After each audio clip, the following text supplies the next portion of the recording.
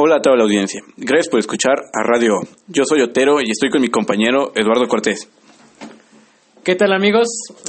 Hoy tocaremos el tema de clima organizacional y tenemos como invitados al experto en el tema, Abraham González. Un saludo a toda la audiencia. Y el director general de la empresa Rowling, Carlos López. Hola, ¿qué tal? Gracias por invitarme a este programa, Otero y Eduardo. Ok, Abraham, ¿nos puedes empezar a hablar sobre el clima organizacional y la importancia en la empresa? Claro. Bueno, a mi consideración, el ambiente laboral es algo muy importante dentro de la empresa. Es un ambiente generado por las emociones de los miembros de un grupo u organización, el cual está relacionado a la motivación de los empleados.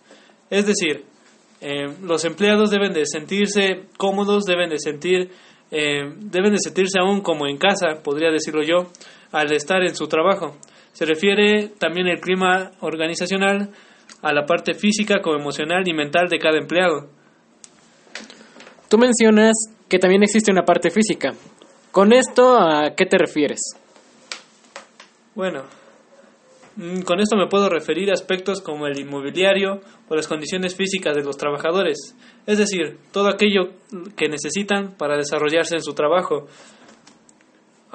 Bueno, también podría añadirles que el clima organizacional se caracteriza por un clima psicológico, es decir, la percepción de los trabajadores son compartidas entre todos los miembros de la organización y existe un acuerdo entre dichas percepciones, es decir, entre el ambiente laboral y los trabajadores debe de haber un ambiente armónico, deben de sentirse bien haciendo su trabajo. Ok, Abraham. Y bueno, tú, Carlos, ¿cómo consideras que se encuentra el clima organizacional en tu empresa Rowling? Bueno, Otero, en mi empresa Rowling manejamos el clima organizacional como un factor de relevancia en la productividad, ya que en mi empresa se rige por un código donde nuestros empleados son los más importantes y por lo tanto nos aseguramos que se sientan motivados, valorados y una parte importante de la empresa. ¿Y nos podrías hablar sobre una característica notable en tu empresa que pues no la encontramos fácilmente en alguna otra?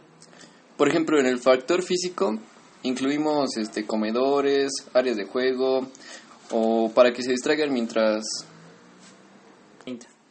están en sus horas de comida o de ocio.